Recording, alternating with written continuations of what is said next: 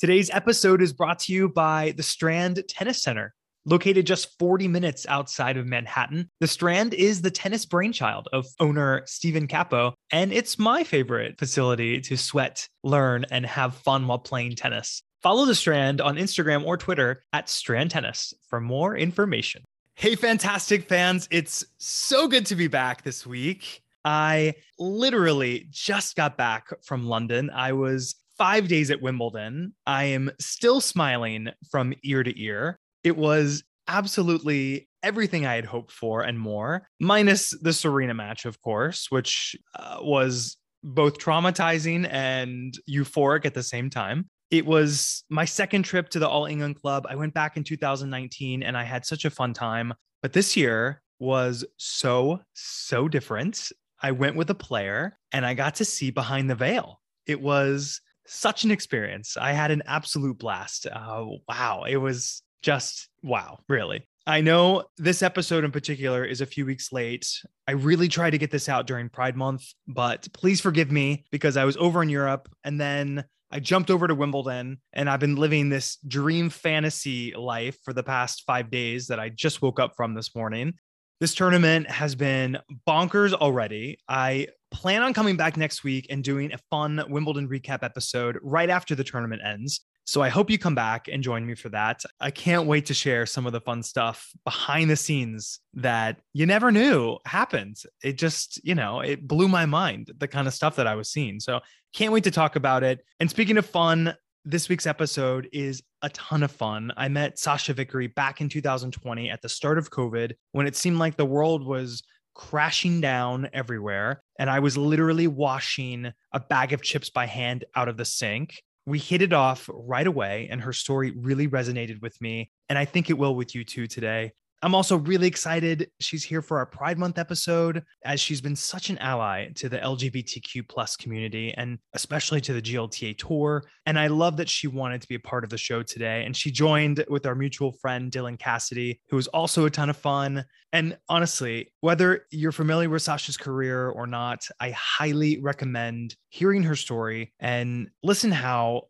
a pro athlete like Sasha has been dealing and coping with an anxiety disorder for so long and continues to claw her way and fight her way back into the world's top 100. And if you do like today's episode, please show Sasha some love on social media. But most of all, I hope you enjoy today's chat, getting to know Sasha Vickery. Please take your seats quickly, ladies and gentlemen. Thank you.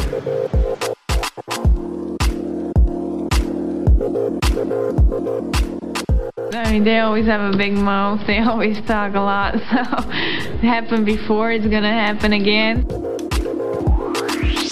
Our fan co-host this week is not just a buddy of mine, but he's also a great friend of our player guest today. So beware, because things could get quite rowdy over the next hour. He was recently in the stands cheering her on as she played her way into the finals of an ITF event in Orlando, Florida. And he lists her 2018 upset win against Garbiñe Muguruza in Indian Wells as his favorite fan moment. He's an avid tennis fan with a great forehand himself, and I'm pretty sure some of you listening out there may not even be into tennis, and you're just tuning in today to listen to his Louisiana drawl. And if you are one of those 160,000 people that follow him on Twitter, then you definitely know that he bears a lot more than just his love for today's guest. It's my buddy, Dylan Cassidy. Dylan, what's up? Happy Pride Month. What's up? Oh my God, so good to be here. Thank you for having me. Thanks for stopping by, Dill. We've been talking about this forever. We finally get to tennis talk. This is great. Finally. Yeah, no, this is great. And to have Sasha today as our go-between, this is like tennis happy hour. Oh yeah, we kicking it. It's gonna be lit. It is. Plus, I have my full glass of wine. So let's go. Let's do this. I love it. I'm really excited. I'm going to try not to dip into a Southern drawl today because I know you have that sexy, smooth voice. Listen, the later it gets, it's going to happen. So just get ready. It's going to get pretty contagious. So. Dylan, if you had to guess, what percentage of Twitter followers actually follow tennis? What do you think? Like of my followers? Of your followers? Honestly, I would say probably maybe like 20,000, 25,000. Really? That's a lot. Yeah. Yeah. Because I mean, I get a pretty decent amount of engagement whenever I like tennis posts, or if I'll like make a random post that doesn't have any sort of media. So like you have to know about tennis in order to understand what I'm like talking about. So I get a fair amount of engagement there too. So I would say probably close to about 20K. And you talk a lot about tennis, which is great. And so pretty much you're doing a service to the sport today. You're like a tennis ambassador today. Well, you know what's so funny is that like all of a sudden the gays are really discovering tennis, which is awesome. Oh, I wonder why. We'll talk about your Twitter in a minute, but for sure. Well, also, I think, I don't know if you guys noticed this, but like the Berrettini surgence that happened after Wimbledon, everybody on Twitter was like tweeting it. So I think that and a few other things, but yeah. Yeah, there's a few other things. One of the few other things is our guest today, because when you have someone as fun as Sasha Vickery on the show, then of course, this is a great introduction to the sport. But first, I mentioned Sasha's win, Dylan, in Indian Wells.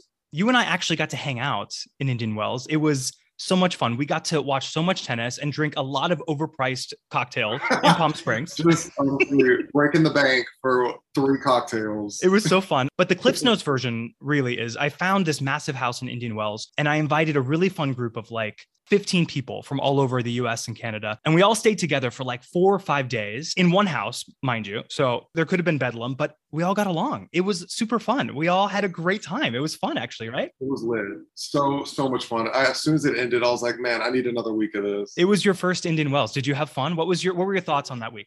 It was my first Indian Wells. Incredible. First of all, that tournament is run so well. I mean, I've been to a few different like smaller tournaments and like US Open and stuff like that. And I was just really surprised at how organized everything was and how beautiful the complex was and everything. I will say that my skin got so dry out there. I mean, I was putting chapstick on the corners of my eyes. Like it was crazy. Is that a thing? Is that a life hack that I don't know about? Chapstick on the corners of my eyes? Only if you're like a crusty crust like I was out there. Okay. But we also watched a lot of tennis, so I was totally fine with it because I was having the time of my life. So, yeah. We're going to talk a little bit about Iga Swiatek today as well. But, you know, we got to watch in Indian Wells, really the beginning of this 35-match historic epic journey that she's been on through the French Open. I mean, there's nothing better than watching someone so great play the sport. I mean, maybe what I would say probably the best thing to watch is someone you're friends with and someone you're competing with, like get to watch like Sasha, right? That's even better than someone like Iga. So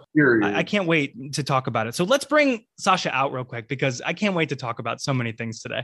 Our guest this week is someone I've come to know over the past couple years, and I'm so excited she's here today to talk us through over a decade-long career that's been a wild ride, full of twists and turns. Born and raised in South Florida, her parents immigrated from Guyana and would successfully introduce the sport of tennis to their young daughter. She would become a major threat by climbing all the way to number 6 in the world on the ITF junior rankings and would cap off her successful run by winning the 2013 USTA National Singles and Doubles Championships, thus earning wildcards into that year's US Open. She'd have a successful career transitioning to the main tour as well, where she cracked the top 100 for the first time in 2018 with successful semifinal finishes at WTA events in both Auckland and Monterey, as well as a third-round appearance in Indian Wells before losing to that year's champ, Naomi Osaka. With wins against legends like Garbiñe Muguruza and Agnieszka Radwanska, she continues her dream on the WTA Tour, where she's amassed 3 career ITF singles titles. And just this past week, another run to the finals at an event in Orlando, Florida. There's also a creative side to her badass tennis brain, and I know she's excited to talk about the recent launch of her new fashion tennis line. Our guest this week does it all. She's a personal friend, an LGBTQ plus ally, a mental health advocate, a clothing designer, an expert TikToker, and a professional athlete. Our guest this week is the fantastic Sasha Vickery. Sasha, welcome to Fantastic Tennis. Thank you. I know. No, it's really great. I'm glad I finally made it on too. I know we've been talking about it for like ever. Also, like really, the way you've been running your shows and everything, like you really do your homework. I didn't even remember I did some of the stuff you just talked about. So you're definitely on it. Period. Exactly. This is why you're here. You're the hype man today, Dylan. This is great. No, yeah, this is period.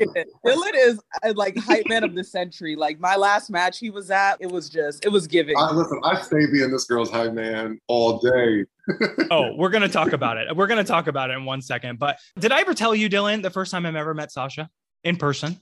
I don't think so. It is the best way to meet somebody. My best friend Chris, who you met at Indian Wells, he was in the house with us. Right. We were planning a birthday party for Victoria Azarenka, right? So as you do. And I knew Sasha and I had a mutual friend in common. So I invited them both to come join the party. And we drove around on a boat in Fort Lauderdale, like all day long on this beautiful day. We're in bathing suits. We're having fun, Incredible. living our best lives. And, for Sasha and Vika are like, glamorous and fantastic. It was so much fun, right? We had a ball. It was the best day. It was the best. We even did a TikTok together. Do you remember the TikTok? Yes, we did TikTok. Like we were out on the boat. We were making videos on the boat. Your friend Chris was super, super nice. Like it was just the best day. And then I think it was Vika's birthday. And, we just sang happy birthday. And it was just really cute. And there's TikTok with Sasha Vickery and Vika Azarenka out there in the universe. Hopefully we're gonna put this on the website. We're gonna put this on Instagram because it was so good. I mean, come on.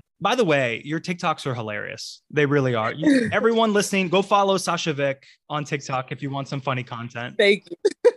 Yes, follow. By the way, are there any other WTA TikTok accounts that I don't know about that are really funny? Dasha Seville, obviously, she's number one. She's hilarious. Yeah, Dasha's really So funny. good. I know Coco started to make a lot of TikToks. Hers are kind of funny, but I think Dasha's and hers are hilarious. Like every TikTok she does is like ridiculously funny. So Yeah. Christy On had some. oh, true. Yep. I think Svitolina has a good one too. Oh, Svitolina had some fun ones. Yeah. Svitolina, she stayed goofing around. Right. So I mean, when you have a goofy husband like Momfy, you gotta be goofy. really. You gotta have a goofy side, Exactly. right? Okay, all right, that's good. All right, good.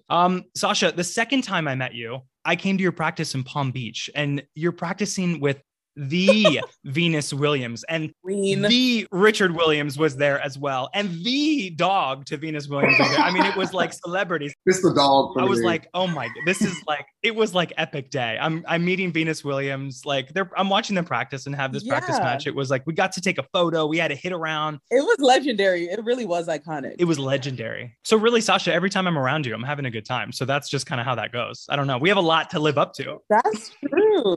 We do. Like our level is high right now. It's really high. You're in the Dominican Republic, by the way, right now, are you not? You won your match this morning. Congratulations. Yes. Oh yeah. I won my second round today. So I'm in the quarters tomorrow. And I'm just getting some matches in before I head over to Europe and play on the grass. And, I'm just trying to keep my momentum. Obviously, I had a really good week last week. So I'm just trying to keep, the positive energy going so I can have a good run at Wimbledon. Absolutely. We get her at an IT. We get her at a tournament. Dylan, come on. This is fun. But let's talk about Orlando last week because you were there, Dylan. I mean, were you cheering loudly? You said you got a little ratchet. Was it fun? I mean, Hold on, listen. Let me tell you something. I almost got my behind kicked out of the match because I was cheering so loud during once points were made, I was the one cheering on. But there was this one point where I thought that Sasha had a clean winner up the line. And so I was like, let's go. But her opponent got her racket on the ball. And I was like, oh shit.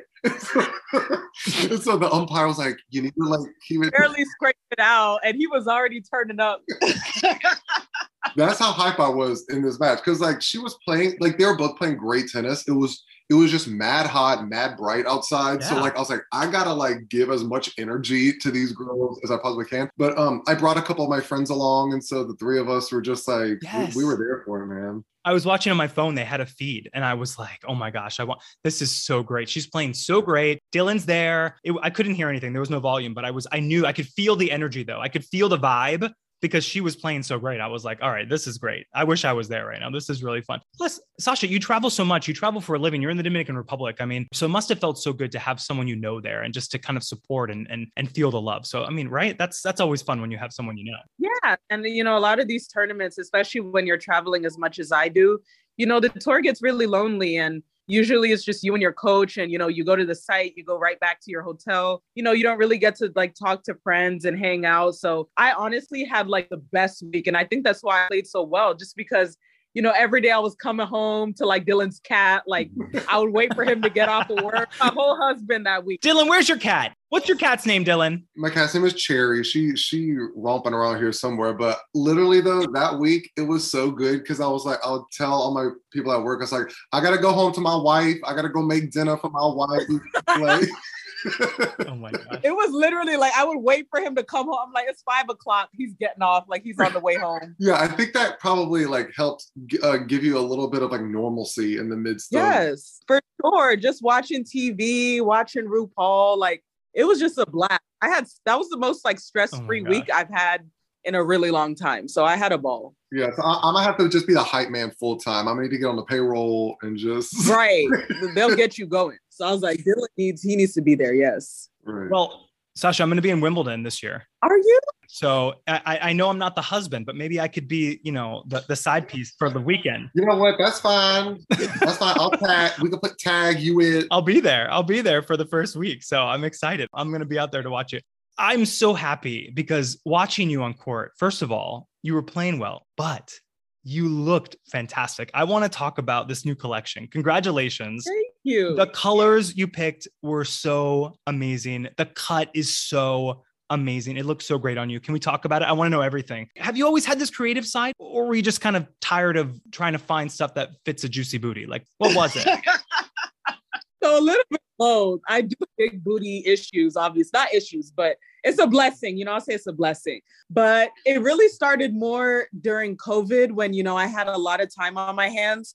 I draw pretty well, and I was always like sketching, and I've always been into fashion. But a big problem for me that I've had with, all the clothing brands, I've been with, Nike, Adidas, Lacoste, and all these different big brands, but there's nothing that ever really like fit my body type and was able to like fit my look, because most of the girls, how it is in sports, they're all, very skinny, tall, and I'm short, curvy. And I just always had problems like getting the materials to fit me. So during COVID, I started drawing stuff up, and I got a manufacturer, and I was like, let me just make something that I could try when the tour restarts. And I tried it, and it was great. And it is a really long process because, all the designs, I have to send them. So I'm hoping by around US Open time, I can have my website up and all of that. But in the meantime, I'll be wearing like different pieces every week. Oh, we're going to hype it up for sure. We got you. We got this. And you have a fan on Instagram, Tanner Tennis 89. He wants to know, or she wants to know. That's a good name. Tanner's a good name. What's next for the line, Sasha? What's the vision? And are you doing a Serena catsuit? I mean, that's something I wouldn't be opposed to for sure.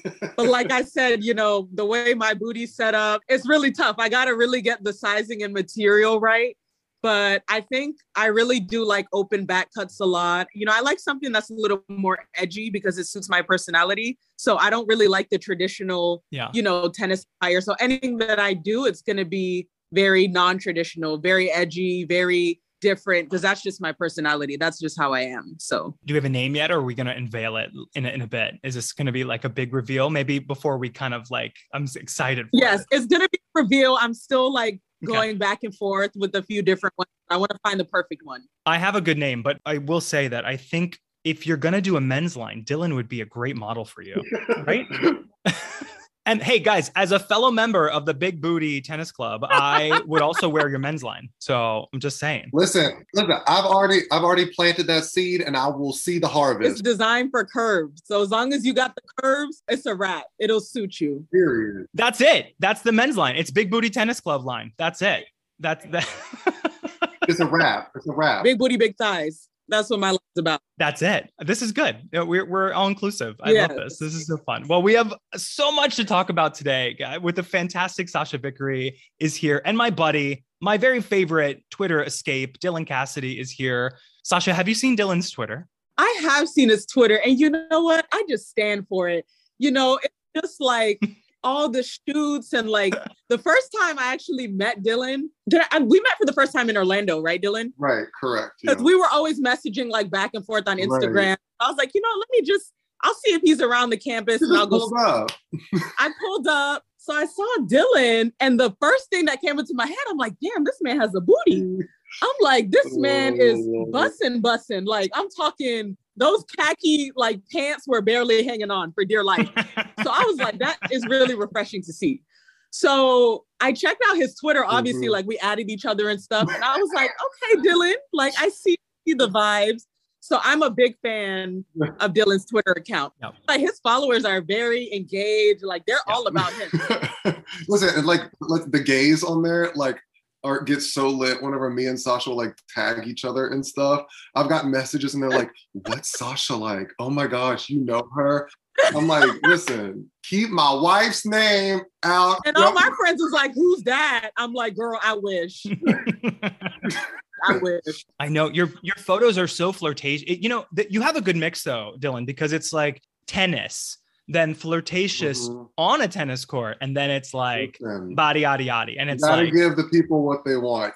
My whole thing is you got to give them just enough to keep them coming back, but you can't give them the whole thing. You know what I mean? I know, but you do give them the back though. You do. That's my bread and butter right there. That's the money maker. I mean, listen, I get it because my Twitter is like me with a goofy smile holding 3 tennis balls in my hand. Just like I could hold 3 tennis balls in my hand. Like, yeah, you win. Dylan, can I ask you when you became such a champion of Sasha's tennis and why is she so special on and off the court? Well, one thing, of course, I told you watching her amazing run at Indian Wells was one of the things that like really put her at the forefront of my mind when I thought about great upcoming American women in tennis. I was like, okay, here's somebody else we need to pay attention to. Let's go. And then 2019, I was at the US Open and I had watched her play a couple of her qualifying matches and stuff. And I was like, oh, she thick. And I was like, let me pull up, let me come see this. So I watched a couple of her matches and Sasha hits the ball very hard. And one thing is that Sasha gets to every ball just about. And like, what's funny is that whenever we were at the finals the other day, I told you I brought a couple of my friends and they literally were saying during the match, they were like, Sasha literally doesn't miss a shot. Like she does not let a ball go past her. I think the whole match, there was like 2 winners. I do be moving. I was like, hold on. Listen, she be moving. Those little legs be scurrying across that court like, yeah. So I think it's just that tenacity. And also I had like seen her, a little bit of her like off the court too. And I could just tell that she had a really vivacious personality. And it's always nice to know that the stars are just like us, you know? I can't wait to tell my Sasha victory story in a little bit. But I mean, what an interesting life you've had, Sasha, really. I want to jump right into today's show and get to know the life and career of our sweet Sasha. Sasha, I've compiled the most popular topics that your fans want answers to. Okay. The topics today range from the beginning of your career all the way to your life today. Mm-hmm. And along the way, we even have a game that will test your fandom, Dylan Cassidy. Ooh. So we're pretty much guaranteeing a fun show today. We are. I mean, this is going to be really fun. Let's jump right in. Sasha, I start each show by asking this first question. Okay. What was the first match you remember watching live or on television? So the first match I ever saw, the first tennis match I ever saw was actually Venus playing at the US Open. I don't remember who she was playing against, but she was literally the first person I ever seen play tennis. Wow. And at that time, you know, like beads were like a big thing. Like I used to have beads in my hair and I saw this like, just this tall, like stunning, like powerful Black woman, like just like being a beast and like taking over. And that was kind of what got me to be like, okay, like I want to try this sport. Like that looks super cool. And that was the first person I've ever seen play tennis. Oh, I mean, you're starting with legends. So come on. Yes. Okay. So now that I know that, and I kind of have chills because honestly, because being there, knowing that you practice with her, spend time with her. I could honestly, I think I'm welling up right now because I'm such a fan of tennis. And to know that you are so impressed and so captivated by someone as legendary as Venus, and then you get to play with her and spend time with her. What is that like for you? What is that? Does that full circle moment just everything to you? I mean, it must be just like chills for you. I mean, it's just everything. And even when I was younger, I actually trained with their dad for 3 or 4 years, probably from 8 to 11, something like that. When I was really young, when I was kind of just starting out, and I used to sit there at their old house in Palm Beach, and I used to watch them practice, watch them train. And then it's like fast forward to, the last few years on the tour where at US Open, I practiced with her. I practiced with Serena, I practice with her pretty often in Jupiter. And it's just like I just get so overwhelmed sometimes because I'm just like, how is this my life? She's the reason I literally started playing tennis, and to get to know them and talk to them and learn from them is just it's indescribable. I love that story. Dylan, what was your first match? Do you remember your first match you ever watched? So the first match I ever watched was, I don't remember what tournament it was, but it was Tatiana Golovin playing against Venus too, actually. Venus was like my first favorite because she was so tall, and I've been tall since I was little. So I was like, oh, yes, finally there's something besides basketball that I might be able to play. I mean, how gay is that? I got inspired by women's tennis first to start playing. I was like, yes, you better work, queen. Better work, queen. Everyone listening right now, a lot of people listening right now identified with what you just said, including myself for sure. By the way, Tatiana Golovin, we just did an episode with her. Phenomenal. Yeah. So great. She is the coolest, nicest person, very down to earth. I mean, that career, I'm just saying that's a tragedy right there. That is a terrible. I also felt really lucky because like I really got into tennis in like the early 2000s, like that first decade of the 2000s, which to me was like some of the best women's tennis ever. I agree. You know? For sure. Sasha, I want to start with our first topic today. I'd love to start at the beginning. Your parents both came to the United States from Guyana, and I read an article that you asked your grandmother for your first tennis racket while shopping at a dollar store. Is that true? That's 100% true. Both of my parents migrated to the States. You know, they basically, came to the States looking for a better life for me and my brother. And, they didn't come here with any money. They didn't know anybody. And, my parents, they basically built, our whole family. A lot of us play sports, and it's just really cool. So that is definitely true. I did go to the dollar store one day with my grandma, and I found it wasn't even a tennis racket. It was like, those little beach paddle racking, whatever. And I ended up getting it, and it was hanging on the wall for like hours a day. And at some point, like they were like, wow, like you actually hit like really well, and they were like, you have a hand-eye coordination. And then I broke the entire side of like one window, like one afternoon. And my mom was like, that's it. Like, you need to get out. Like, I'm getting you lessons. Like, you can't be tearing up my house. I don't have money to fix this window, whatever. So she took me to like the nearest park. And she threw me in tennis lessons. And that's history, everything unfolded after that. What was young Sasha Vickery like? What were you like on and off the court? Because I know you on the court today. I know you off the court today. What was young Sasha like? I think young Sasha was just like super energetic. I just loved being outside. I loved tennis. Like I would be the first one at the club and the last one to leave. All I wanted to do was play tennis all day long. I was like obsessed with it. And I loved, being outside, being with friends. But as soon as it came to like tennis, I was like, I gotta go. So obviously after a while, I figured, I think this is something I could see myself doing for a really long time, just because I always had that high energy and that fight. And I was so like determined, and I'm super competitive. When I was young, I was crazy competitive, but it's just always been a part of me. When we first met, Sasha, we were able to talk about your career. And I remember feeling so connected to you because we had similar stories. Your parents divorced when you were young. You were raised by a single mother, and your mom ended up working 2 jobs to help pay for your tennis. No, you have this deep appreciation for your mother. I mean, I've met her. She's fantastic. Was watching her work so hard a great motivator for you growing up? Yeah, it was. And, that was kind of like the one thing that was always driving me. So whenever I was going through like tough moments, I didn't really have to put this type of pressure on myself, but I always wanted to like make a better life for my family because, my mom gave up everything. She left her country. She started from scratch here. She was working even 3 jobs at one point. So she had a third and my grandma had to step in, and she basically raised me most of the time, and she would travel with me. So a lot of players on the tour, they're very familiar with my grandma because she was traveling with me when I first started playing my first tournaments and for years and years because my mom was working so much. So, it's just, my mom is just like she's a beast. Like she raised us alone, did everything by herself. She never complained. She never asked for help. And she's just one of those like once in a lifetime people that are just like, she's just too good for this world, to put it any other way. Was she tough on you? Yeah, she was tough on me, but I think more just wanting the best for me, like really just wanting the absolute best for me because she didn't want us to have a life where we struggled because she struggled so much. So her being tough on me was more just really wanting to see me succeed, whether it was in, tennis or school. She just wanted like a great life for me and my brother. Was the goal always to be a pro tennis player then? Was that even at a young age? Do you remember? Was that the only? It was always tennis, but I also did really love marine biology a lot. I think if I wasn't a tennis player, I would do something along those lines. But since I was 8, 9, I just loved playing tournaments. And you could just see, the competitive fire in me compared to a lot of girls my age. A lot of them were just kind of I want to play for fun, but I'm here to win.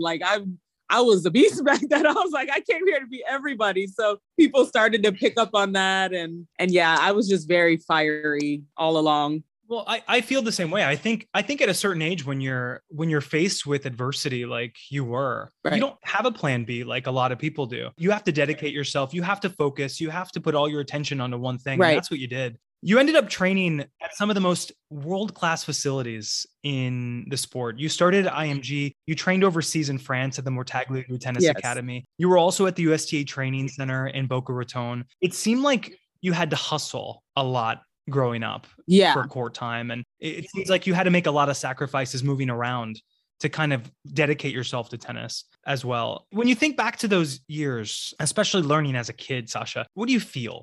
Was it a happy time? Was it stressful time? Kind of trying to cultivate your career? Was it fun times? What was your experience like trying to be a professional? I think it was a little bit all of the above. I mean, definitely it was very stressful at times because I knew I could see, all the sacrifices that were being made for me. And, I never took it for granted. And I've always been very grateful for that. But like you said, I moved around a lot because I just had to, I had to do what I can. I had to hustle to get by. I had to train as much as I could. But also my mom, she didn't have the money to, get me a private coach or have somebody travel with me full time. So I had to do what I had to do to, get to that next level. And looking back now, I really wouldn't take away any of that I did because I had so many great experiences. I worked with so many great coaches, some of the best coaches in the world. And, I definitely took a non-conventional route, because tennis is a sport where you have to have money, you have to have the connections, and I didn't come from any of that. So I took a different route to get there. But in the end, I got to the destination I was looking for. So it paid off. Yeah, I love whenever you hear stories like that where everything happens so organically, even going back to you just wanting to pick up a tennis racket or whatever it was that your grandma bought you, you organically found the sport. And I feel those kind of situations where you organically come to something that you're passionate about is what ultimately feeds you through that unconventional. Definitely. That's what keeps you in the sport. If you love it as much as Sasha does, that's why she's willing to go around the world to pursue her passion. The gamble paid off, Sasha, because you became a great player almost immediately. You'd climb all the way to 6th in the world in the junior ITF rankings, and you'd have some huge wins in big tournaments. Can I name a few of the players that you beat? We're talking nostalgia, right? I know you didn't remember couple of things I said, but I want to spark your memory today. Yeah. Okay, let's spark your memory. I have a bad memory, so. Do you remember beating Alina Svitolina in juniors? I do. Yes, I played in Kentucky in the ITF. Oh, I was going to say, I would Venmo you $1 if you remember what state you beat her in. And so I owe you $1. Good. I do remember that weirdly because I think it was my first like big win. So I somehow remember that. I don't know how, but. I mean, I would remember beating Alina Svitolina because I never did. But if I did, I'd remember. And then you sort of put the hurt on her a little bit at the U.S. Open later, right? I had it, man. It was a tough 3-setter. I was in there. I was up a break. But like that's you're playing at the same level. To me, I'd be walking away. I'd be like, okay, I really made her earn that. You know? Exactly. Do you remember beating Madison Keys in juniors? Yes, I remember as well. Okay. In Tulsa, Oklahoma. I mean, you got a memory. You got this. Okay. How about let's try Annette Kontaveit at the U.S. Open Juniors. I mean, that's a huge win. Come on, she's 2 in the world this week. I mean, that's huge. I don't remember that one. Well, you should remember that one because that's a real good one too. That's a real confidence booster because Annette could play some tennis. In 2003, Sasha, you'd win the biggest title of your junior career by winning the USTA national singles and doubles title This is an event that has been won by legends. We're talking Jennifer Capriati, Lindsay Davenport, Chris Evert, Tracy Austin. It's the creme de la creme of American tennis. After you won both titles that week, did you just leave feeling like, I'm invincible? I am Sasha the shit Vickery. Like, what was Sasha Fierce? I mean, come on. You're winning singles and doubles at the most. I mean, you're earning a wild card into the US Open with this victory. I mean,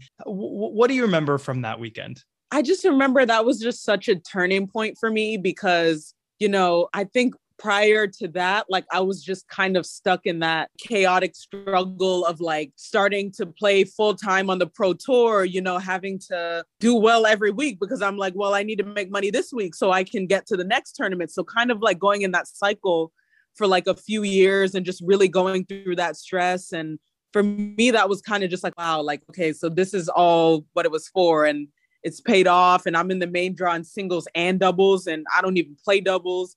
So that was just like, that was like the week that kind of jump-started my entire professional career. You earned a wild card into the 2013 US Open. What do you remember from that first Grand Slam? I mean, was that experience everything you'd hoped for? Yeah, it was everything. I believe I played Mariana Lucic-Baroni first round. Yes. And yep. I just remember I was so like nervous, but a good nervous because, I just wanted to win so badly.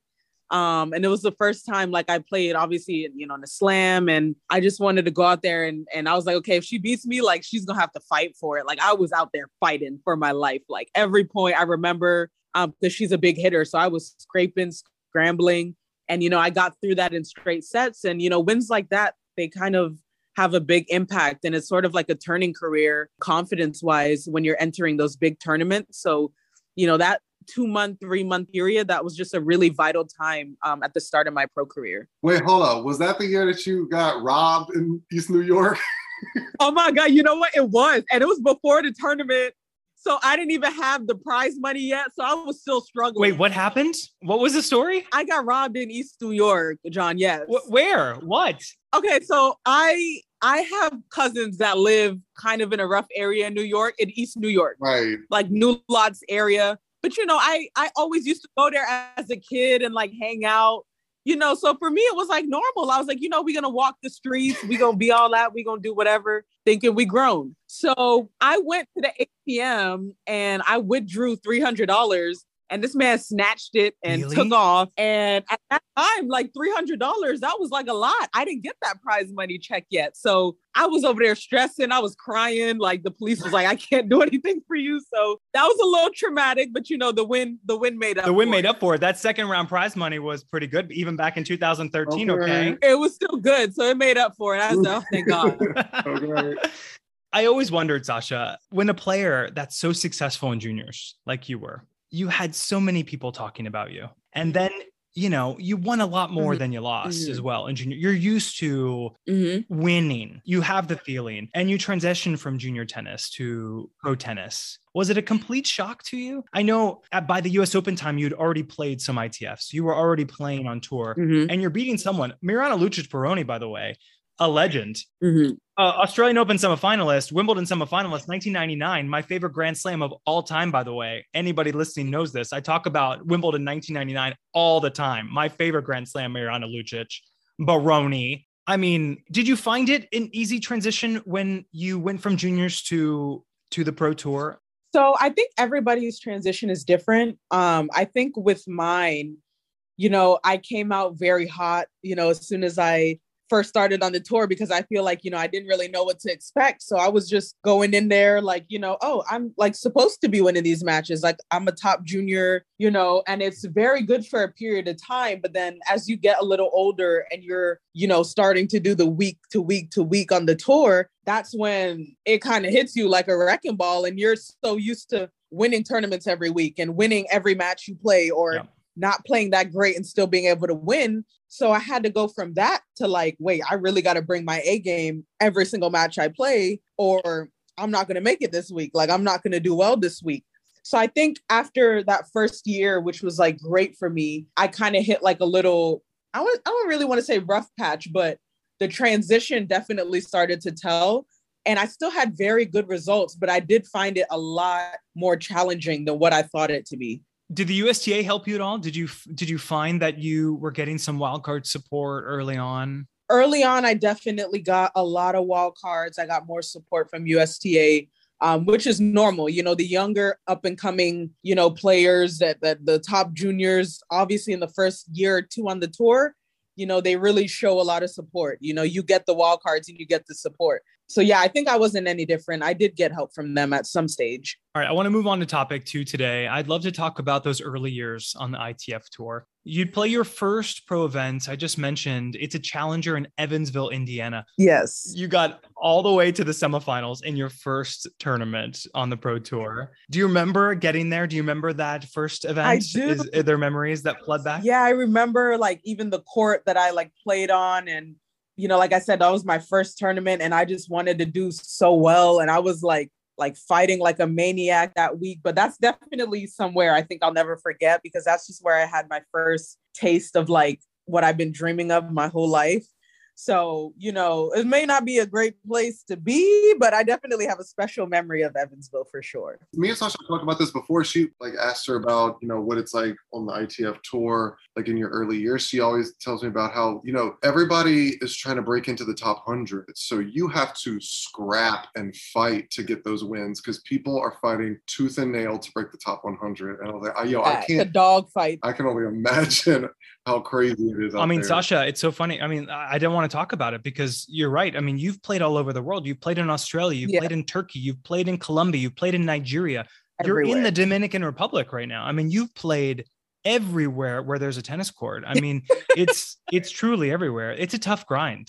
Sasha Chanel Bickery. I mean, it is. I applaud you, you know? It is. You know, it has its stressful moments, but also not a lot of people can say that from the age of 11 years old, they traveled all around the globe. So, you know, as stressful as it might be, there's also a lot of reward as well. I asked Taylor Townsend, she was on the show, who I love Taylor. What a great comeback Taylor's had. I mean, props to Taylor Townsend. I'm so happy for her. She was on the show. She talked about the ITF Tour because she spent a lot of time playing tennis. And she says the ITF Tour is even more competitive than the WTA Tour. Oh, 100%.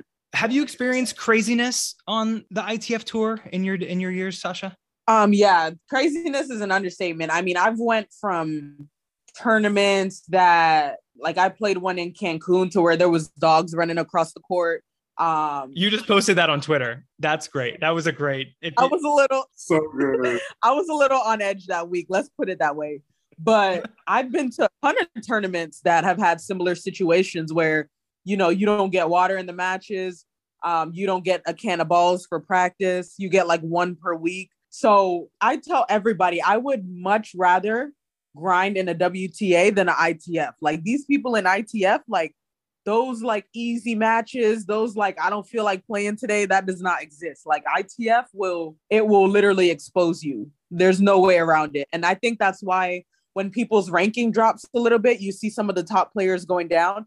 It's so hard for them to come back up because then they have to get used to that grind and scrap. And it's like, if you haven't really been through it, it's like, you can't truly understand, you know, that feeling. Taylor was talking about head games and a lot of gamesmanship on ITF events, bathroom breaks, medical timeouts, lots of things. Have you experienced that in your career too? Is that just a commonplace in just professional tennis in general? I would, if I had to compare it, I would say it's very close to playing junior tennis because of like what you said, a lot of the gamesmanship and the medical timeouts, bathroom breaks, all of that is, you know, we already have that on the WTA tour, but if you take that to ITF, it's like times 100.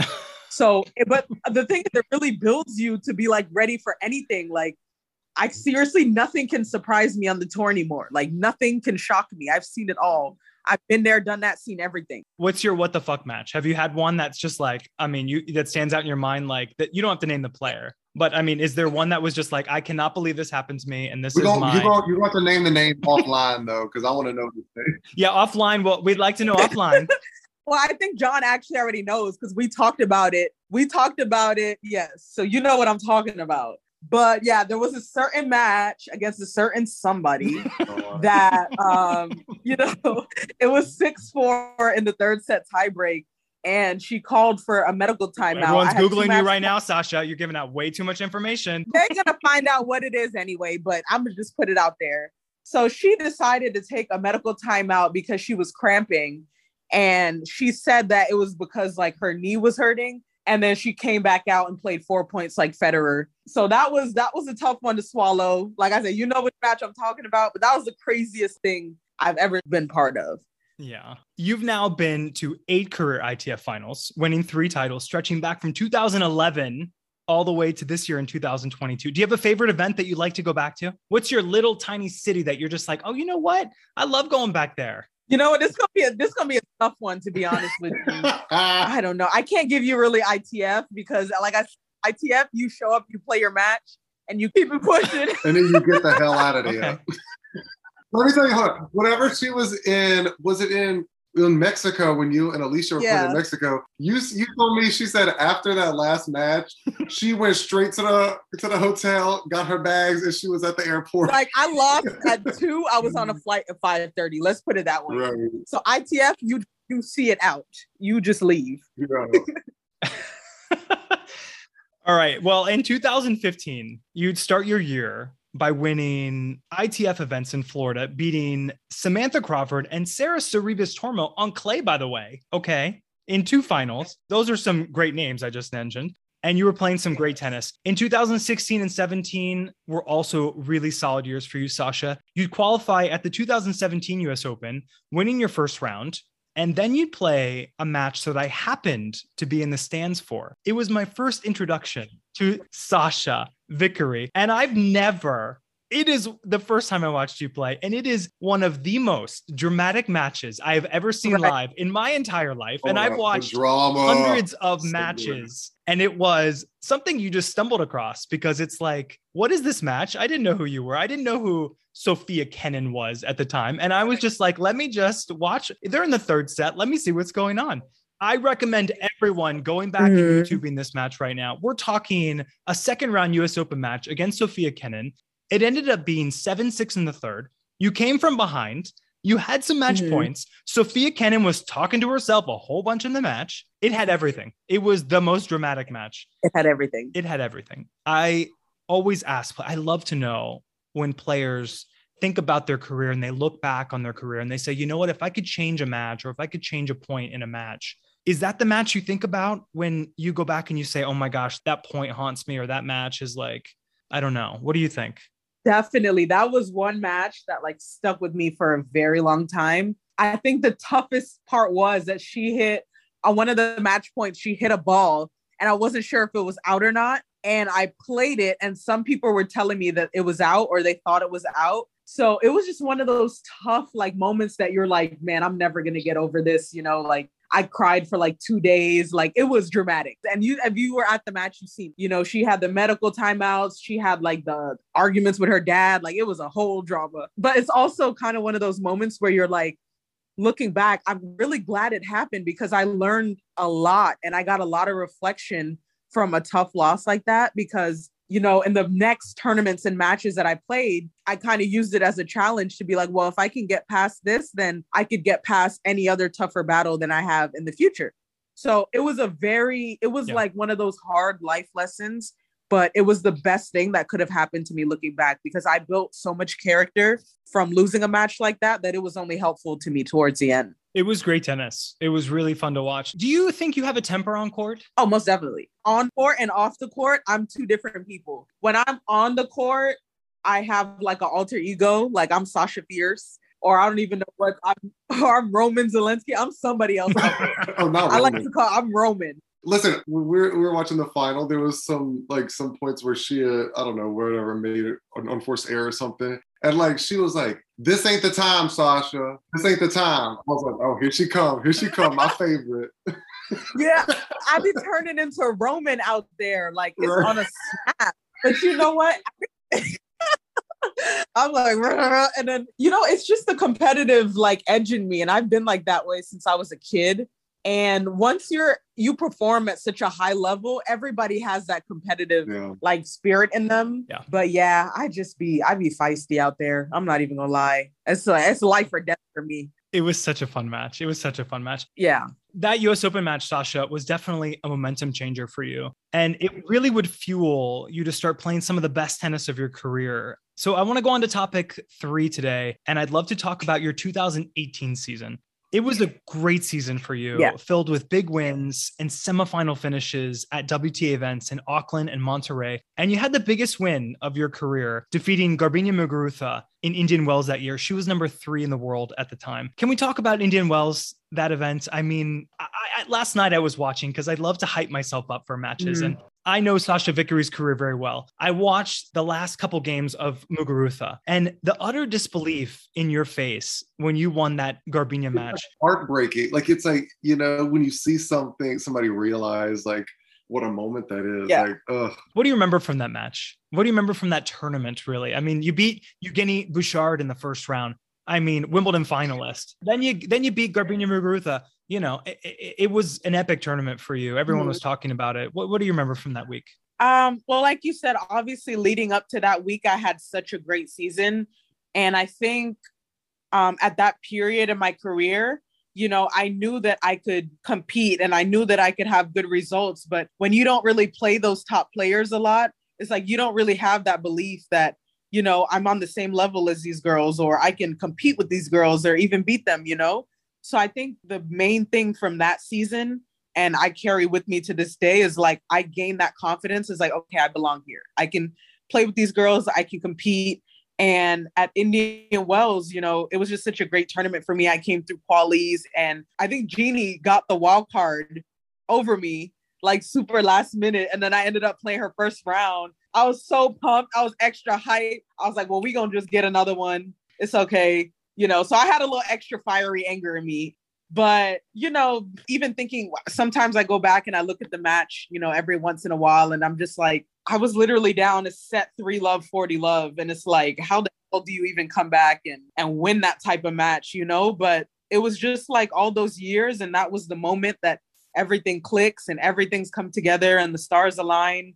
And that's really like a moment I'll never forget, like that crowd presence and, you know, people like screaming my name. It's really something that like you can't explain. You have to experience it. It just like really, I get goosebumps thinking about it. It was just such a great moment for me. And also I really deserved it. Like I earned that moment and I worked hard my whole life for that. So, you know, obviously I was very happy, but I did feel very deserving because I've been through the trenches to get there. So I was just so grateful and appreciative, honestly. On paper, that's your best win, Sasha. But do you think in your career, that's the best match you've ever played in your career?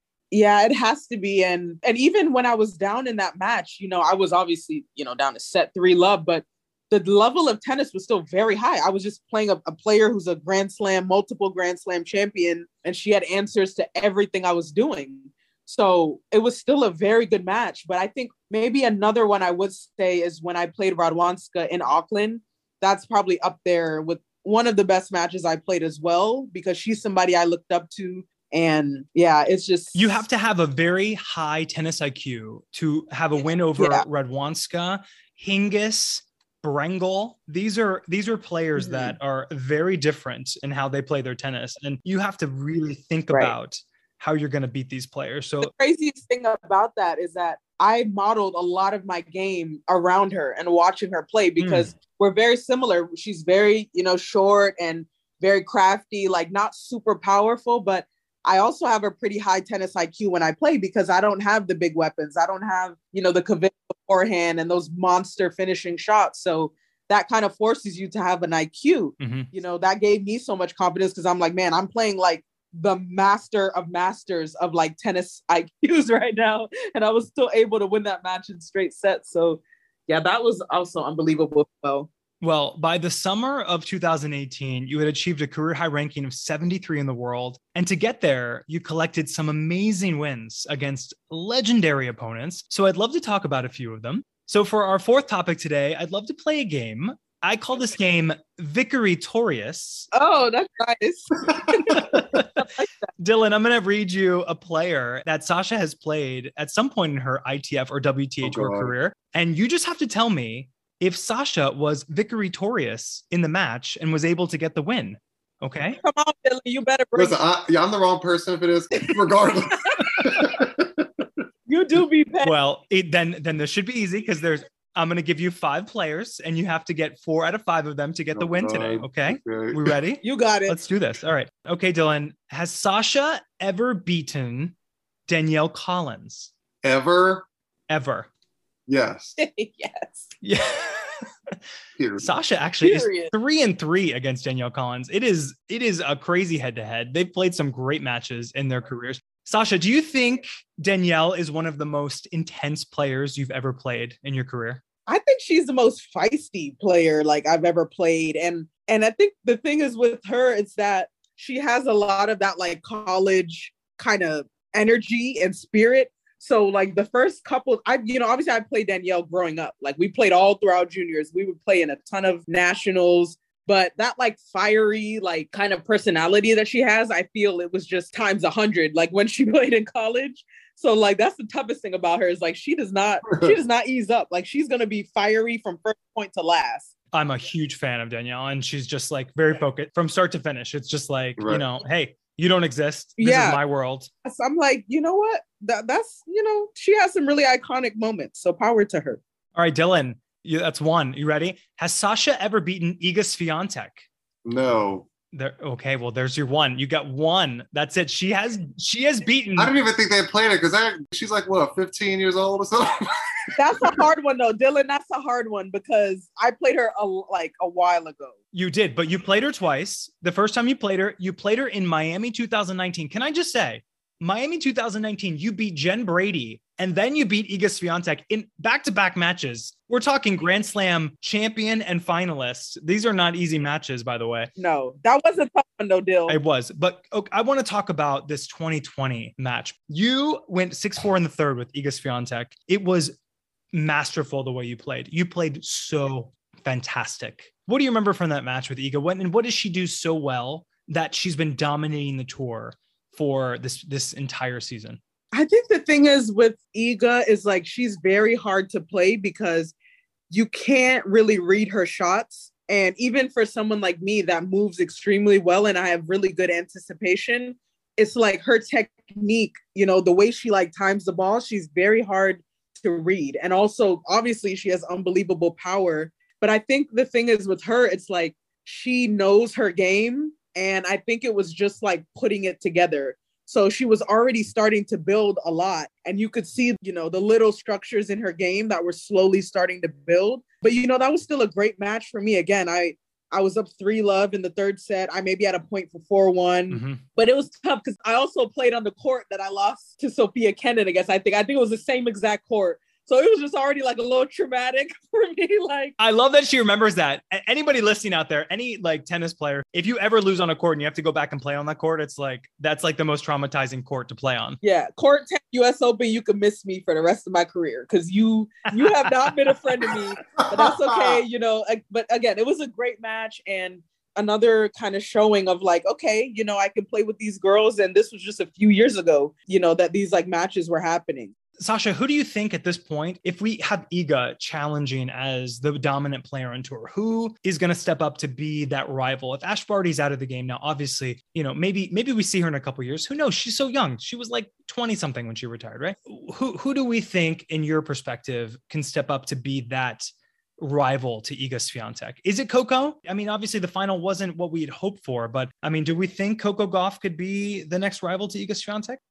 I think definitely, potentially, there's a lot of girls, there's Sabalenka, all these great younger players. But I think, even Osaka, like maybe she's not on top of her game at the moment, but that's somebody that could definitely go head to head with anybody in the world. So she's somebody maybe I'd say is a big challenge for Iga. I agree. Dylan, are you ready for the next one? Speaking of Osaka, has Sasha defeated both Naomi Osaka and Mari Osaka in her career? I don't even know that one. She's played them both. Has she beaten both sisters? Both sisters? I'm going to say yeah. Well, okay, let's break this down. We're going to break this down. Sasha has defeated Mari Osaka. How many times, Sasha? How many times have you beat Mari Osaka? Twice? Once? Twice. Twice. Well done. Twice. Yes. She is going to defeat Naomi Osaka in the next tournament she plays. Okay, all right. Yeah, see, you talking in the 2022s. I'm talking in 2023. He's just thinking ahead. I mean, we're in grass court season right now. I mean, you did go 3 sets with Naomi in Nottingham. Do you remember that match? That's true. I went that to Nottingham. I had some tough matches against her. I know we've talked about some matches now. We've talked about Garbina. We've talked about Mariana Lucic, Baroni. We've talked about Naomi. We're talking about 3 players who notoriously hit the ball the most fierce on court, right? In history, in time. Is Naomi the best player you've ever played? Who do you think is the best player you've ever played in currently in your career? Was there ever a match where you were just like shocked at their level? Like just, wow. I did play Sabalenka once on grass, and her strike on the ball, honestly, was like great. Like it's nothing I've ever played against before. Like you said, I played against Mariana Lucic. She hits massive. I played Naomi. She hits massive. But that was just somebody where it's like, you feel like you're on your back foot every single point. Interesting. She's probably like the biggest hitter I've ever played, I would say. Oh, I love that. I love hearing that. That's great. Definitely. Okay. All right, Dylan, you need some redemption here. It's kind of tough though, Dill. I already lost. This is a learning opportunity for me. So okay, we're on our last round. You ready? I'm ready. Dylan, last one. You got this, Dill. All right. Has Sasha ever defeated Coco Gauff? Yeah. I never played her. Never played, but in practice she has. I'm sure she has many times. Okay, in practice. I haven't, maybe in practice. That's what I'm talking about. That's what I'm talking about. I was at that practice. They've never officially played on tour, Yeah. but they have practiced together many times. So yes, I love that. Dylan, honestly, I'm so glad you've supported Sasha throughout her career. You didn't do so great in this game. You didn't do so great. It was hard though. A couple of them was hard. This is what a true hype man does. He just assumes that she won everything. Yeah, that was some positive energy. He said, yeah, she beat her. That I appreciate. Can we talk about Coco for 1 second? I know we were all so happy to have that moment with Coco in the finals of the French. Sasha, do you think this is the start for Coco? Is she revving her engines? Yeah, I think for sure. You know, obviously the thing is with Coco is she's so young and it's like she just has so many years of playing and experiences that she's going to go through. You know, I just hope the hype that she gets and all the attention, you know, it doesn't cause a lot of pressure, you know, like we've seen with some of these younger players and these people that are, you know, they come straight from stardom. Yeah. But I think with Coco, she has such a good head on her shoulders that she's going to be able to handle, you know, that adversity and all those tough moments. So I think she's going to be lit. Like she's going to be the next big thing. Like, and she's just starting out. I remember this tournament, I think that's why she did so well, because she even talked about, I think midway through the tournament, she said like earlier when she really came on the scene, she was trying to please everyone and be what everybody was anticipating her to be. And now she's like, I'm just going out there, I'm just playing my game. And this is what it's yielded for, you know? So Beyond her years. Right. Not easy to do. It's not. I love it. I love it. I love it. Dylan, I'm feeling really bad about that round. So I want to give you a bonus. Are we ready? We could scratch that last entire question. If you can get this right, you win the game today. Are you ready? let's get it popping. Come on. Here's your bonus question. You ready? Here we go. Sasha has had so many great wins over the years, and we don't have time to talk about them all today. So Dylan, here's your question. Sasha has beaten all of the following top 25 players in an ITF or WTA match except one. You have to name the one person she has not defeated. You ready? Let's get it popping. Yelena Ostapenko, Maria Sakkari, Bianca Andreescu, Barbara Krejcikova, Ons Jabeur, Camila Giorgi, or Paula Badosa. She's beaten all those players except one. That's who we're talking to right now. We're talking to world-class athlete who's beaten all the best tennis players in the world, except for one of these. And she lost to her twice. Damn, I know which one. Shot in the dark. Throw it out there. This is literally going to be a shot in the dark for me. I'm going to say Krejcikova. I love that you said Krejcikova, because you know what? It's Camila Giorgi. Camila Giorgi. I almost said her, but I was like, I thought for some reason that last time we talked about her, it was like some good tea, but maybe it was some bad tea. I don't know. Camilla has her own fashion line too. You guys can talk about your own fashion line. I mean, Camilla wears those cute dresses now. I mean, I'm just saying. Looking cute. That's the thing, though. It's funny because all you tennis girls, the few of you who are like designing for female tennis players, you guys are all going to like more like nude and neutral stuff, and it looks so fire. Obviously, we're wrapping up today. I could talk about these matches. You've beaten Bianca, Ons, Krejcikova. We're talking Sakari. I mean, thank you for these reminders. Like, my confidence is just boosted. Sasha, honestly, well done. Period. Okay. We're talking some amazing wins on the tour today. You've beaten the best in the world, Sasha Vickery. So I don't know who you play tomorrow, but you better be like, oh, okay. Now wins over all of you. Okay. All right. Well, we're moving on to our last topic today. I'd love to talk about some recent tennis. Sasha, you qualified for Charleston in April, and it seemed like after a successful week, you were back to playing some great tennis again. So congratulations. Thank you. After your match in Charleston, Sasha, you tweeted about something that very few people knew about that you've been struggling with. You tweeted, "The fact that I can still play tennis at a high level while battling an anxiety disorder and panic attacks frequently truly shows me the power God has. Anyone out there that's struggling, keep fighting. Sometimes things have to get worse to get better." I want to talk about this because, you know, Dylan and I know you off court, and a lot of people listening know you on court. And to come out and to talk about your anxiety disorder, it's amazing. It's amazing that you're able to open up to all your fans and to discuss this on a personal level. First, I'm really sorry that you've been going through this. I mean, this is, as somebody who cares about you, I mean, this is really tough. But athletes like you and Naomi Osaka have really begun to normalize mental health issues in sports. There's so much stress in what you do. We've talked about a lot today. Your career is constantly under scrutiny, not to mention all the racist bullshit that you've had to endure in your career, the social media attacks that you constantly get, that you posted on Twitter as well. And if you don't have a great team around you, then you're susceptible to being taken advantage of throughout your career as well. How long have you been struggling with this, Sasha? And why did you decide now was a good time to share with your fans? I think, honestly, I've probably been struggling with it since I was 16 or 17. So it's been like a while, but I also got very good at, I don't want to say like hiding, but I would say more like managing it, because like they would just happen. I didn't really have panic attacks much when I was a teenager, but I definitely had some form of anxiety. Like that's 100% sure. And I think why it got worse over time was just because, you know, with age, and obviously I've been playing on tour for 5+ additional years. And, you know, just the highs and lows of tennis, like it's stressful. It's hard on your mental. It's hard on your body. Like it's hard on your family. Like it affects a lot of aspects of your life. And I feel I wasn't thinking about it as much when I was a teenager. So that was kind of the start of it. And even with COVID, that's kind of where things hit me very hard, because you know, I was home for 6 straight months, and all of those thoughts, you know, I was like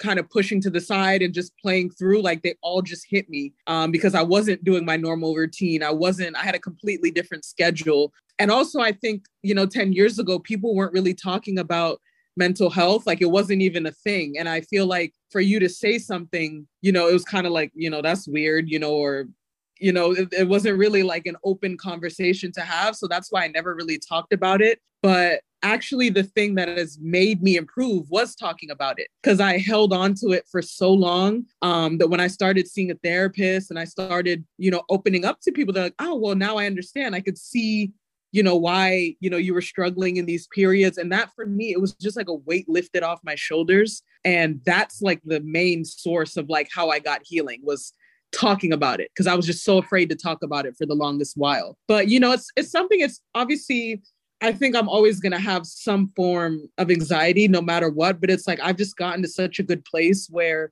I know how to manage and handle it. And, you know, if anything, it's like just such a character build. And I've just been through so much, and I'm just so proud that, you know, I'm still fighting and, you know, fighting my demons, and it's not easy. And I've overcome it for years and years and years. So that's something that I should be proud of. Oh, absolutely. Did it hit you on court as well? Did you ever feel like you're in a match kind of situation and it just all of a sudden you kind of get into that zone of feeling feeling that pressure? Oh, definitely. Yeah. That has happened a ton of times on court. And like I said, I think it's even happened when I was a teenager, to where I would just get like a super fast heart rate. I'd start feeling really lightheaded. I couldn't control my breathing. It's like I had a lump in my throat, like, all these like things I was kind of tackling, and until it started to get worse, that I was like, okay, I need to see somebody and I need professional advice. And, I can't keep doing this by myself. I'm only one person. And, I'm just so happy that I did that. And, obviously I have such great friends around me, and I have just such positive people, and I have people I can talk to about it. So it's been great for me. I think one of the first conversations that you and I had when we hung out the first time, I was like, we were talking about anxiety, and I was like, yeah, I'm on this stuff. And you're like, oh, I take this. Is that stuff good? I was like, yeah, girl, this stuff is good. I was like, there's some real druggies. Like, he was like, oh, you on that? I'm like, yeah, girl, 25 milligrams. I know. I was like, girl, listen, this is what I take this. It's real good. It's good to just like normalize it and make it not so taboo, I mean, players like you and Naomi and Marnie Fish have really brought to light that there's a need for mental health programs, and especially in high schools, and making sure that kids are understand what they're dealing with. I mean, yeah, I'm so proud of you, Sasha. I really, really am. And, this is a little kind of off the topic, but I think also another reason specifically is that I feel, as a Black woman and in the Black community, like mental health is just something that's just not like taken seriously. Like it's not talked about enough. And, if you go to somebody, in your family or anything, or if you try to like talk about it, it's kind of just like brushed aside, and it's not taken as seriously for some reason. It's like this stereotype that I think really has to be broken, because I think that's why a lot of people, they're so scared to talk about it, because it's just a stigma. And that's also something I had to go through and learn, is when I was talking about this stuff, like people weren't believing me. Like they weren't like really listening to what I was saying until like it had to get to the worst extreme. And then they were like, okay, wait, maybe, something is wrong. Yeah. So I think definitely that's something people should try to pay a little more attention to. And it's just a fact that, everybody struggles with something. Everybody has something going on. And, that's not separated by color or gender or whatever it is. Everybody's struggling. So I think that needs to be taken seriously. Well, if you were a Sasha Vickery fan before, or you're just listening to her for the first time, I mean, send her some positivity, send her some love. I mean, this is great. This is great today. I love it. You obviously have our love and support for all your fans out there. So I'm really proud of you. Sasha, what are your goals for the rest of the season? I want to end on a positive note today. What's left for the year for you? You mentioned Wimbledon earlier. My goal right now is I'm working hard to be back in the top 100, and, I'm grinding and I'm playing and I'm getting match momentum. So that's my goal right now. And just more than anything, I'm just really taking care of myself, making sure I put myself first, and, to make sure I don't get burnt out, and I still love what I'm doing. And that's the vibe I'm on right now. I'm just enjoying life and all the curveballs that come with it. And, I'm still in here. I'm still fighting, and I'm still going to keep going. Oh yeah. You've been on the tour for a while now. Is there a tennis goal, Sasha, that is still in the forefront of your mind? Is there something that you want to accomplish before you hang up your racket still? I think for me specifically, I don't really like to put like labels on my goals, but to be honest, the goals for me personally would be more off court. Like I want to make more of an impact off the court with people that are less fortunate, like doing charity work. For me, that's like kind of what's the most important to me. I obviously love tennis, and it's given me so much. It's given me the world. But I also think there's a whole other life, outside of the court. And there's a lot of more important issues than hitting a ball over the net. So my passion really comes from things off the court. But on the court, like I said, right now, I just want to be back in the top 100. I'd love to win a WTA one day. I'd love to make a run in a slam. And that's what I'm aiming for. It's happening, Sasha. It's going to happen. If you manifest it, it's going to happen. That's just how it works. True. Right? Will you be out there until 40 like Venus? I will not be out there till 40. Will not be waddling out there with a bad back. I will hang up the rackets for sure. Most definitely. Well, we all have your back, your good back right now. The one that's functioning. We have your back. You have our support. We're out there cheering for you every match for sure. Whenever both leave, I want to give a shout out for Pride Month to all my LGBTQ friends. Before we wrap up today, Sasha, real quick, last question from Instagram handle GLTA Tennis Life. They've written in and they said, it's Pride Month, so I'm so glad you're spotlighting a WTA player like Sasha Vickery that has shown so much camaraderie and love for the gay community. She constantly posts positive messages, and it seems that she surrounds herself with a fun group of peeps from the LGBTQIA plus community. Thank you for being such a champion. I think it's so great Sasha has so many gay friends, and you post all the time, and you support, and you share, and you don't give a flying fuck about what anyone thinks ever. That's just Sasha Vickery, right? That's why everyone's in love with you. That's just what it is. And I think, honestly, we had you on, you know, when I first met you, you joined a group of, I don't know, maybe there were 50 plus GLTA, you know, gay tennis fans from all over the world. So you have a strong base. Yeah. So thank you for being such a great champion. You're such an ally. You know, the gay community, like they have my back. Like they are ready to go to war for me on Twitter, Instagram. They're like, do not come for Sasha. So it's like, we just have each other's back. And it's like, I don't know, just all my gay friends, like, it's just so easy for us to like talk. And it's like, I could just be open and we can just talk about whatever. It's like, It's never judgmental. Whenever there's like something going on, you know, with Black Lives Matter, like we could talk about it. And like, they just kind of get where I'm coming from. It's like, we just vibe, like it just works. And also, interesting story real fast. My mom had a very close family friend who's pretty much like an uncle to me. And he's gay and, you know, he's married now and everything. This is somebody who used to pick me up from school all the time, take me to my tennis lessons, drop me off. And, you know, one day he came to me and, you know, he had this real like serious sit down. He was like, I want to talk to you about something and da, da, da. And, you know, he's going on. And then he's like, I just want you to know that I am gay and I hope you're okay with it and you don't have a problem. I thought this man was going to tell me, you know, he has like a few weeks to live. I said, that's it? And he was like, yeah. I was like, you had me thinking you was on the way out. And, you know, even just growing up with him, it's like, I just always had like this comfort. And yeah, like I said, my gay fans, like they have my back. Like they do. They just ride for me like throughout. Like it's awesome. Yes. Happy Pride Month. Honestly, guys, I've had so much fun today. I really have. Dylan, are there any questions real quick? I want to finish with you today. Is there anything about Sasha's career that's on the brain as a tennis fan? One last question with Dylan Cassidy today. The Dylan Cassidy from Twitter model, Dylan Cassidy. I would say what's the wildest thing you've ever experienced from somebody across the net? Somebody across the net? Actually, I've had two. Like we talked about that one earlier. There's another player who's retired now, thankfully. Yeah, she ain't on the tour anymore, but I always had a drama with her, like every match we played.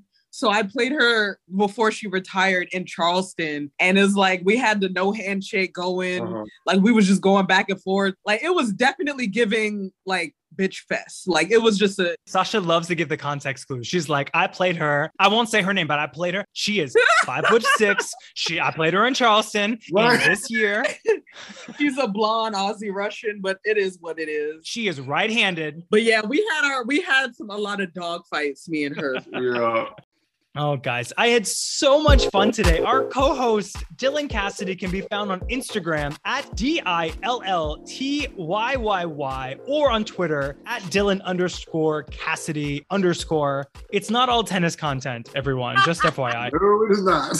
But it is Pride Month, so it is. Make sure you support my good friend and all around fantastic guy. Thank you so much, Dylan. So good to see you. Oh, I love this. I love it. Our guest today can be found on Instagram and Twitter at Sasha Vick. Sasha, we didn't get to talk about some of your savage tweets, though, on Twitter throughout the years. I mean, we could keep talking. We could have like a 3-hour show. This is fun. Can I ask you, what was the tweet that generated the most comments? Like petty or just in general? Oh, petty. Okay, petty. So it was after that dramatic match at US Open, and this lady, like, she tweeted me and she said something about, this Black girl with an attitude and this and that, and you really didn't handle it well. So I just got a little petty and I called her a sponge face, right?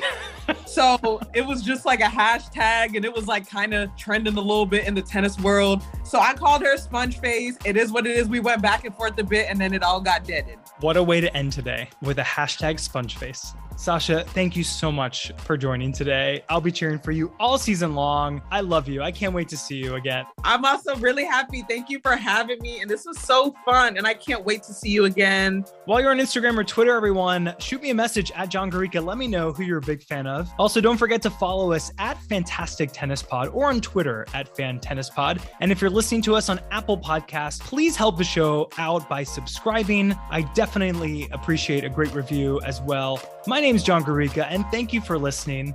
This has been fantastic.